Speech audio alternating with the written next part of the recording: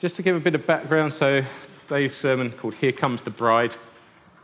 And this is following on in part of a series that we've been giving, which we started in January, and it's going to be continuing throughout this term and towards the summer, where we're looking at the fivefold ministries and how they equip, that these are gifts to the church for the equipping of the church, and so that the church walks in all the fullness that God has for it.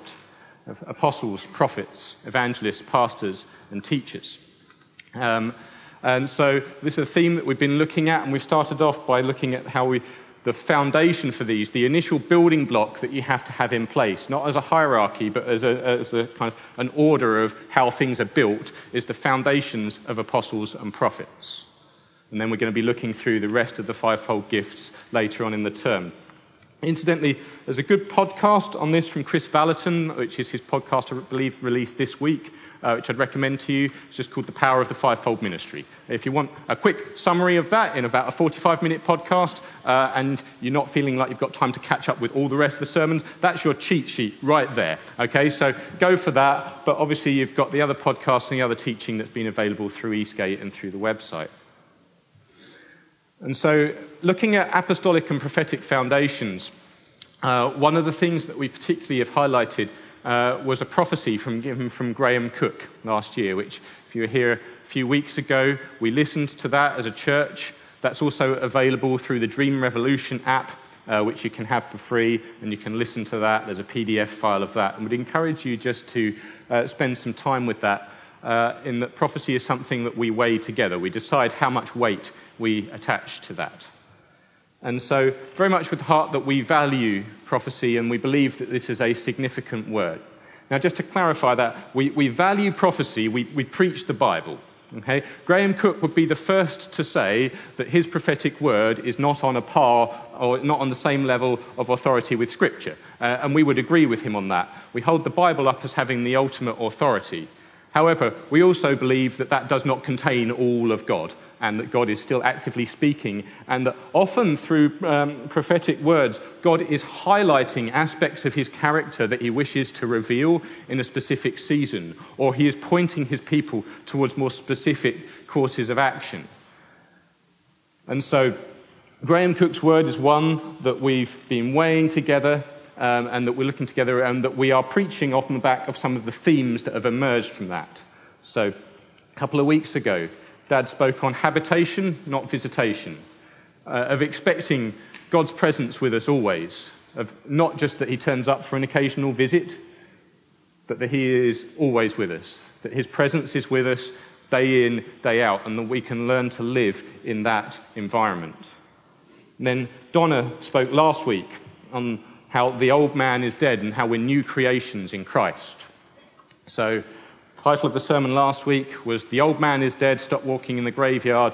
This week, looking at the Bride of Christ. Here Comes the Bride. Me and Donna are thinking of packaging those two in a sermon series entitled 4 Weddings and a Funeral. And we think that could really take off. I'm going to run that by the media guys afterwards as well. In his prophecy, Graham Cook speaks about the body. He talks about certain keys to be able to understand the prophecy. If you've looked at the PDF file, these are listed at the top, where he gives, these are the keys, almost like your headline figures, your summary things, the particular points of emphasis. And one of them he talks about, he says, the body becoming the bride who is the betrothed with power. I'll just say that again. The body becoming the bride who is the betrothed with power. Now, there are a number of metaphors in Scripture that describe the church, ways of looking at God's people. Okay? And examples of this include describing the church as the body of Christ in 1 Corinthians 12, or as a holy temple made of living stones. That's Ephesians 2, it's 1 Peter. Okay? And another metaphor is the bride of Christ, where Scripture portrays the relationship between God and his people as like a marriage, where God is madly in love with us and us with him. And you need both pictures. There's a reason that God picked different ways and different illustrations and different metaphors for illustrating his relationship with people and how he works. It's partly so that we don't ever feel that we've entirely got a handle on how God operates. So that's really important. If ever you think you can see God just through one lens, you've got that wrong. God is bigger than that. And God is always bigger than our understanding. And God is infinite, but he portrays himself in his relationship through different lenses, through different metaphors, so that we can help, and it helps our understanding. And you need both pictures. The body of Christ. Christ is head of the church. We're the body that represents him on earth. He is the head, he is Lord. What he says goes. But also we are his partner. We are his bride. We are his beloved. We are his and he is ours. And he is passionately in love with his people. This is a marriage. And so we're not abandoning the idea of the church as the body of Christ, but coming to a greater revelation of our identity as God's bride, as his beloved, of knowing that we are treasured by him, that the church is desirable, and that at the end of history, God returns to marry his beloved, and that we corporately enjoy that status together as his bride, that we are treasured. So I'll just read out another section from the prophecy. It says, "The beloved must become who I say she is, not what anyone allows her to be. You are the bride being prepared for the King of promise. The bride is being revealed in the likeness of Esther. There is a promise of beauty, grace, and power that will be huge and majestic as the body steps into the bride. The world will see the beloved rising up in the earth. The evidence that you represent the kingdom will be that you are living fully in the new man in Christ, so that you will have constant, upgraded responses, regardless of circumstances." I think often the church has got to grips with being the body of Christ. I think often we've had that with quite a functional mentality. One body, many parts. Yeah, we recognise, oh yeah, we're different. We preached on this. Different, but equally valuable. But I think sometimes the church has tended to have that with a functional mentality. One body, many parts. You need the different parts with their different skills and giftings to get the job done. Because that's the important bit. What's the church here? It's to get the job done. Okay? And you need the varying different gifts and skill mixes to make all of that happen. You need preachers, you need worship leaders. The two of us don't often overlap due to singing voices and things like this. All right? You need all of these different parts, and this is absolutely true. You do need the different gifts, as evidenced by a preaching series on the fivefold ministries. So we are not denying that. Okay? However, we need to add to that another picture of being the bride, of being a united, beautiful, mature church that God loves and delights in, one that he is looking to partner with through all eternity. Because we, the church, are God's people, are his wonderful bride. I actually believe that this bit and what Graham Cook is speaking into and what God is breathing on is building on revelation that God has been given over the last 10 years or so. In the Father heart of God has been something that is being showing to us over the last decade, where Christians have been learning to embrace our status as sons, not just as servants, where we know our royal identity and the depths of intimacy and authority that spring from that. And this is on the individual level, where God says to you personally, you are my child, and I delight in you. And I think that's why songs like, I'm no longer a slave to fear, I am a child of God, really have been gripping people over that season. Not just because they're brilliantly written songs, although, yes, they are, but I think because the reason that song's had such an impact is that has tapped into one of the things that God is revealing about himself in this season, that he is revealing more of his heart in that. And that he's putting across to us, one-to-one, that you are beloved children, that God delights in you, that there is no striving, that you are royal, that you have status, that you are treasured. And I believe that God now is bringing a similar revelation at a corporate level, where he says to the people, the church, you are my bride and I delight in you. I think that one of the things that God is wanting to say to his people in this season is the significance of his gathered people, of community, of the church, of our collective response to him and what he does among us and through us as a people, as well as individuals.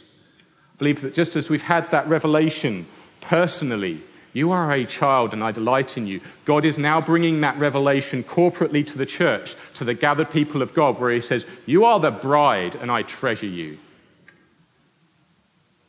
I believe that when the church embraces its identity as the bride of Christ, there will be an outpouring of blessing through the church that will change society, that will bring transformation to this nation and to Europe and beyond. That the kingdom of God is expressed through his church with limitless potential. And that as we embrace the idea that God not only treasures us individually, but that he treasures us corporately, that there is an increase in authority and anointing, that both breeds an increase in intimacy in our encounters with God together as a gathered people, but also increases our impact and our ability to bring the kingdom as the church of God. Thank you, Dave. That's where I'm going. I'm hoping that maybe by the end of the morning you'll be with me on that. I don't want to move off that spot. I think that's the key thing. When I've been praying about this and when God just highlighted that to me, I felt that to me is what God is breathing on. And so I invite us now, before I say anything else, just to dwell on that. Would you just open your hearts and your spirits and we do this together. I think that one of the things that we're increasingly aware of and that God has been saying is the value of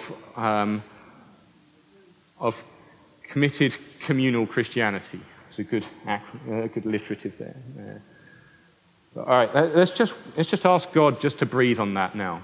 So, Holy Spirit, we just ask that you come amongst us. God, we delight in being your people. We delight in being your bride, of the intimacy that we enjoy with you. Thank you that you are amongst us, that you never leave us. Ooh. Holy Spirit, just ask for a greater revelation of the passion that you have for us as your people, as your church. God, for a greater sense of corporate identity, of being together, of being family, of being your body, of being your bride, of being the treasured people of God, of being your chosen vehicle for the outworking of your kingdom on planet Earth. Yeah. God, we choose to partner with you as a people. God, we thank you that you love us, that you call each of us individually by name, but that you also set us in a people, that you call us together to be part of a glorious community, that your heart has been for people from day one. And just pray for an increase in that, pray for an increased level of faith in our expectation of encountering you together, of being mutually encouraged, and of you just coming and dwelling amongst us. I just pray for an increase in expectation of all that you will do through us, through the local church, through the global church, to bring transformation to the world. Yeah. Woo.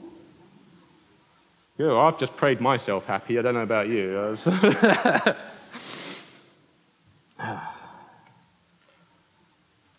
This is God's heart for a people.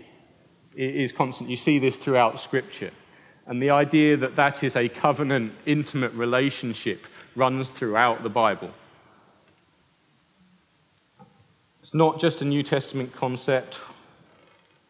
God constantly and consistently reminds his people of the nature of his relationship with them, of the covenant promises between them and his love for them. Numerous times through the prophets in the Old Testament, God compares his relationship to Israel to that of a marriage, declaring himself to be their husband. In Isaiah 54, verse 5, he says, "For your Maker is your husband, the Lord Almighty is his name. The Holy One of Israel is your Redeemer. He is called the God of all the earth." God repeatedly calls Israel to remember who they are and who they are in relationship with. The sense of God's pain when Israel is unfaithful to him is put across in terms of Israel being an unfaithful bride who pursues illicit relationships with other gods. Most dramatic examples of that probably in Hosea, who God told to marry an adulterous wife to illustrate Israel's unfaithfulness to him.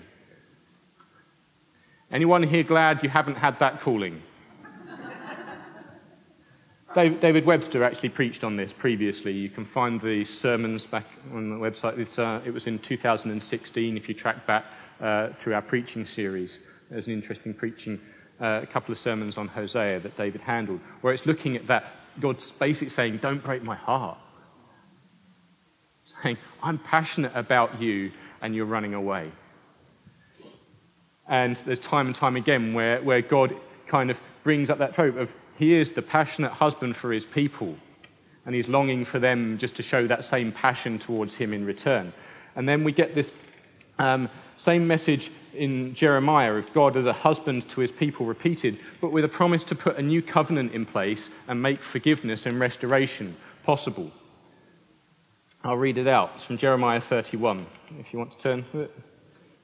It says, "The days are coming, declares the Lord, when I will make a new covenant with the people of Israel and with the people of Judah. It will not be like the covenant I made with their ancestors when I took them by the hand to lead them out of Egypt, because they broke my covenant, though I was a husband to them, declares the Lord."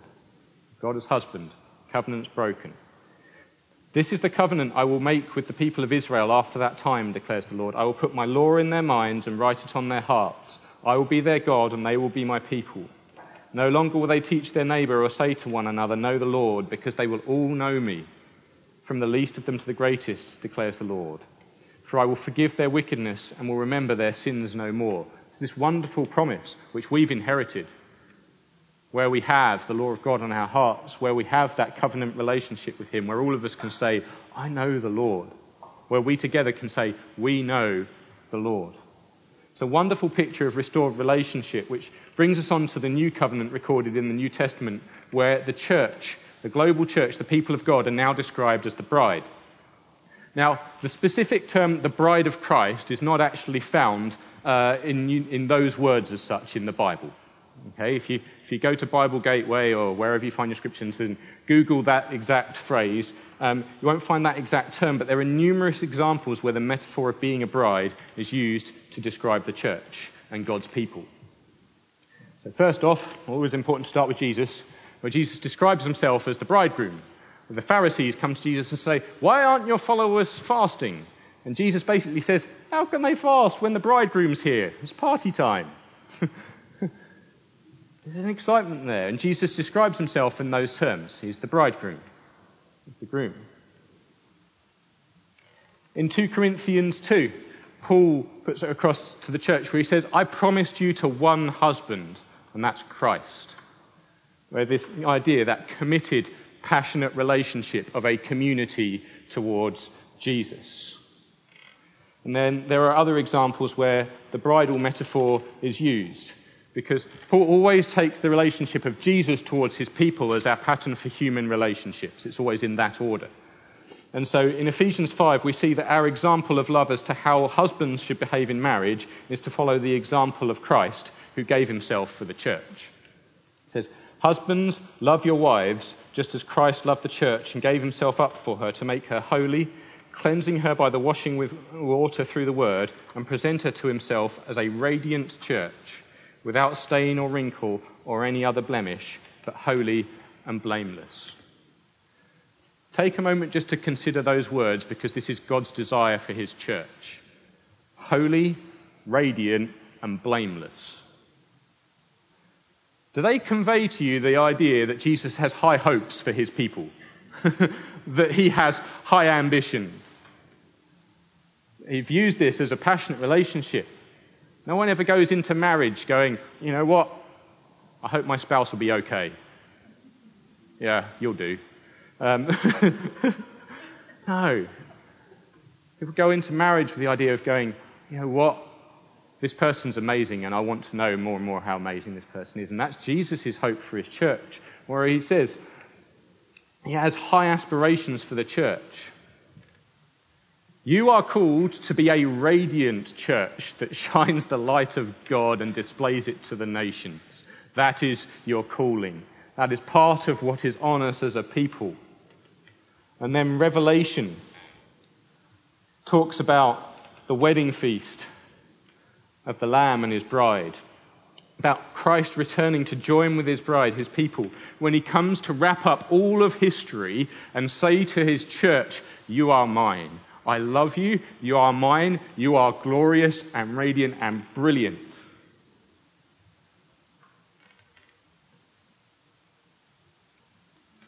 God is passionate about his church.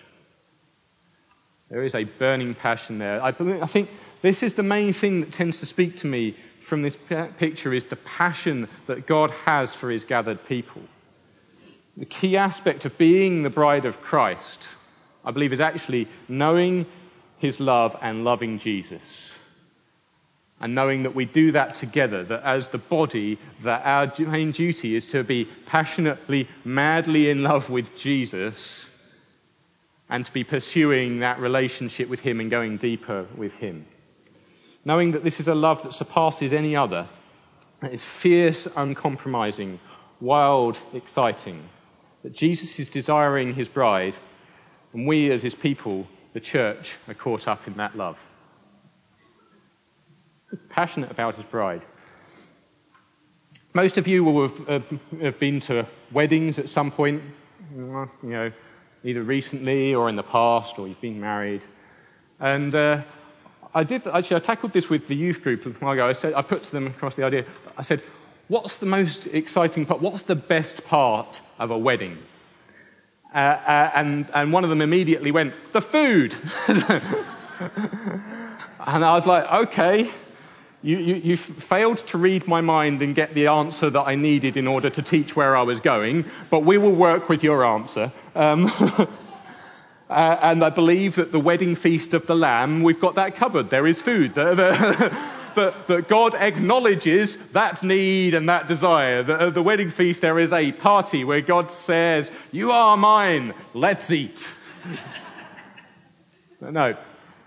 Of the ceremony itself, I think there's one moment that most people often tend to acknowledge as the highlight of the ceremony, and that's when the bride enters and the groom first sees the bride.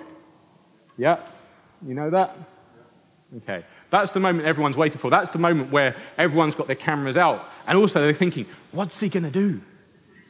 Is he going to smile? Is he going to cry? And it's all on film. You know what I've never seen in that moment? I've never seen indifference. Yeah? I've never seen a casual acknowledgement of, oh, glad you can make it. All right? Never seen that. Okay? I believe I've seen terror, which, in this metaphor, we could take as the fear of the Lord. But most of the time, I've just seen delight and anticipation and just sheer unparalleled joy. All right? I've had this. When me and Joe got married, I think someone tried to counsel us beforehand with that particularly daft advice that the groom needs to stay standing looking at the front to not watch the bride come in until the bride actually gets up to the front. I'm like, what the heck with that? I'm not being the only mug here that doesn't see my wife walk down the aisle. Like, if any of the rest of you can face forward, I'm going to watch. All right? That's that moment. I think Hannah, Mike, last wedding I think went to was you guys. And so when Hannah rocks up, hey, you just see the look on Mike's face. Mike doesn't care that anyone else is there at that point because Hannah's turned up. Also, doesn't care that we're stood in the middle of a wood in the rain. That also doesn't seem to matter to Mike at that point because Hannah has turned up. And there's passion and there's anticipation. Never, never indifference. That's how God views the church. There's that passion, there's that joy, there's that anticipation of being together, of adventuring together, of building with one another. That's what God is looking for in this relationship with his people. Okay? And it's a bride. Not a harem, not a series of casual girlfriends. Okay? God is looking for a mature, beautiful, committed relationship of his people towards him. But the great side of that is that God's commitment towards us outweighs anything that we can ever put into that equation. That God is ultimately faithful, and that his passion towards us as his people is beyond any measure that we could ever know. I think there's the important thing to bring out, that unity is important in this. That there's that togetherness. I said that God never said to Israel or to the church, I will be your God, and you will be a series of individuals who happen to know me and don't relate to one another. No, he says, I will be your God, and you will be my people, plural. It's united. Okay? God is passionately in love with you as his child. But there is more to it than that. You don't just get an individual relationship with him, great as that is. Okay? Donna touched on this a little bit last time when she said, I think that can work out fine if you're in darkest Peru. I don't know if she was thinking of Paddington at the time, but maybe. But so, if you're isolated, you can be on a desert island and you can enjoy God with you because he is with you wherever you are. But that's not the optimal situation with which God has designed you. So you don't just get an individual relationship with him, you are part of a covenant community. That God is passionately in love with us, his people. And this is what he's always wanted. If you track that back through all of those pictures that I've shown you through that whole timeline of Scripture where God is saying, come to me, be my people, be together. Because as well as our individual relationship with God, which is of utmost importance, okay, you have to have that personal walk with God. But there is that joy of being in communal relationship with God and the greater experience of him and of one another that comes from that, of the greater revelation that comes from that. And C.S. Lewis puts it well when he talks about friendship, when he talks about when you add different friends into the mix, it actually helps you to get more out of the friends that were already there. He said, for example, for meeting up, he said, say me and Dave are hanging out, and then, Joe rocks up. I'm not suddenly worried that I've got less of Dave's time. I'm thinking, there's actually aspects of Dave that Joe, or if it's a particular Kate, we probably would know him better, are going to bring out of him that I previously haven't seen. In our encounters with God, there's aspects of God's character that other people show us. That's where the different gifts come into their wonderful display. Where there's aspects of God and his character and revelation that he is bringing through you that I wouldn't have experienced had you not turned up. All right? That I have missed out on part of the communal experience of God if other people aren't bringing their gifts into the mix, with the ultimate aim of revealing him and making him known and making that revelation corporate as well. And that actually grows, that's exponential in its nature. There is significance in us encountering God together. There's also a shared power that comes from that unity. That there is an authority that I believe God is wanting to bestow on his church. That unity and togetherness, and I believe that greater idea of the identity that we have in Jesus allows us to bring the authority that we have to the church. Just as individually, knowing that you are a royal son or daughter of God allows you to step out in greater faith and greater measure and greater authority, us as the church, knowing that we are the bride of Christ, allows us to take steps corporately with greater measure. Graham Cook, one of the pictures that he uses in the prophecy is symbolically is Esther, who was, the bride, who embraced her identity and took steps of great courage. And she saved a nation because she knew that she had access to the throne room. That was merely an earthly picture. Obviously, she was married to a human king in a foreign land. But there is that wonderful picture of, if you're seeing the church as the bride of Christ, as Esther being an amazing example. Beautiful, humble, faithful, reliant on God, courageous. She took an amazing big risked her life. What for? For the sake of saving the people around her. There's that sense of knowing as a church that we are royalty, that we are the bride of Christ, that we are treasured. It's allowing us to take those steps outwards. And there's the sense in which we can accomplish more together than we can apart. This building being one of, I think, the key examples of that. Right? We look at the resources of that. That would never have happened had we just remained scattered individuals.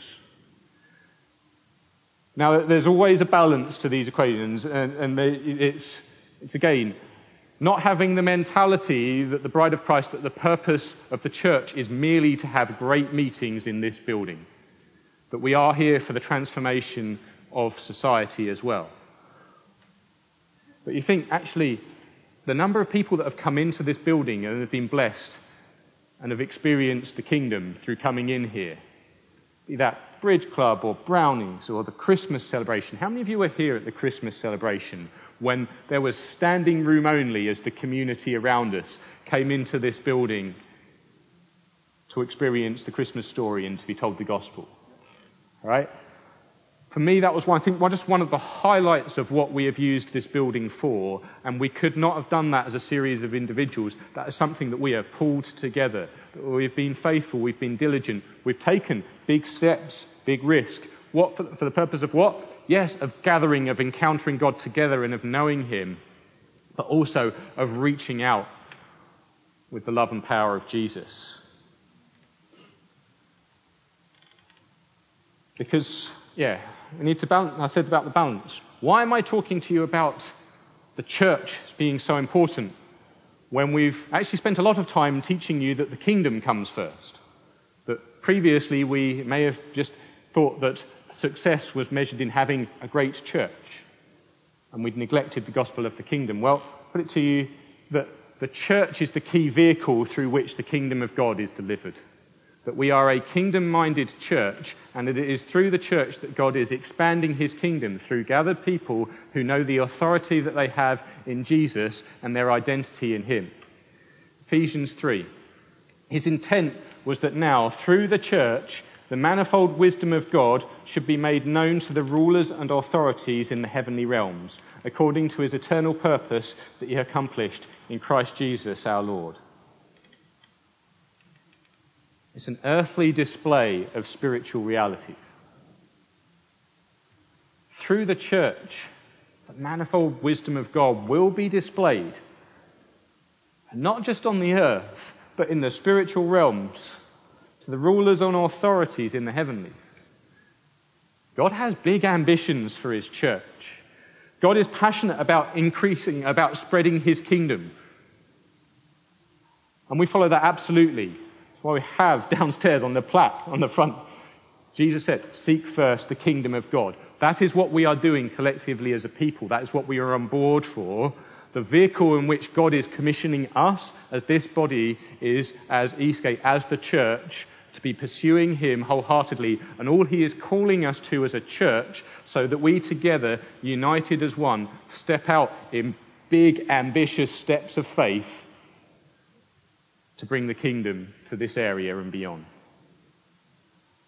I think that's one of the things that God's going to be just calling us into greater and greater as Eastgate, is more and more of those steps of faith where we pull together and we say, God has spoken, and He has spoken to us as a people, and so we're going to be going for this. And we're going to be going together because we are powerful. We are the bride of Christ, and we're bringing the kingdom. It's a quote from Alan Scott. He wrote a book called Scattered Saints,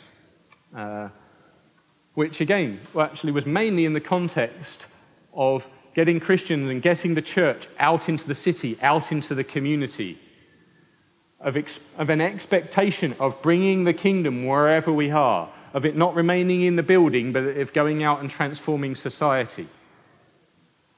And he acknowledges the essential nature of community and of being united and of being the church and being one. Because he says what God can do in individuals is exceptional. What he does in community is exponential. And I want us to come with that expectation that that's what God has for us, that we have that exponential growth. Those opportunities where God is going to bring acceleration as we step out together. It's time for the world to see the fullness of Jesus in the face of his bride. It's the other quote from Graham Cook.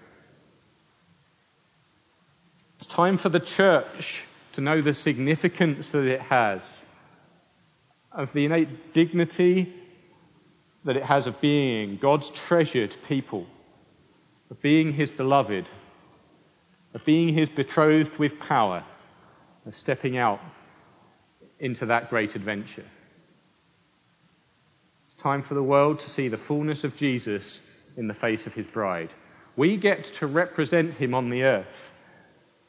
And we get to represent him not just as his sent delegates, well, yeah, that's part of his picture, not just as his body that carried out his work on the earth, oh, yes, that's important, but as his beloved, who he is passionately in love with, we get to communicate the passion that God has through the church, because he is passionate about seeing the lost saved. And that's one of the great invitations. Dad, I believe, touched on this, where our invitation, our gospel message has previously sometimes been individualistic, where we've said, hey, come, you can know God, you can have a personal relationship with him. We should be saying that, but there's also more. Come, know God, you have a personal relationship with him, and then you get to be welcomed into the community of the saints, the bride of Christ. And you get to go on a great adventure with us together. And it should be fun. All right. Marriage is typically the start of a great adventure together and of increasing ambition. And so God declares that you do not need, at the moment, we, the church, we do not need to strive to become the bride of Christ. God has declared that over you. You can't earn that in the same way that you can't earn his salvation. He has declared his unwavering, unconditional love over us, his people. We need to learn to enjoy that. We need to learn to know more of that and to have a greater understanding of that. And then we need to step out as a response of that, going, God, we're your people. What next? What's the next adventure? Where are we going? Will you stand with me? Lord Jesus, we delight in being your beloved. And we just declare our love for you, our wholehearted, committed, joyful love for you. We thank you that we are your people, that we are your bride, that you are madly in love with us, that you have great hopes for us, that you have great ambitions for us. God, I just ask that you will bring a greater revelation to us, the understanding of the status that we have in you together, of the blessing that we can be together, and of the authority that you give us for the blessing of the world. And just very simply, just time and time again, we just say we love you. We thank you that you are always with us, that you are wholeheartedly committed to us, and that your love to us is beyond measure. Amen.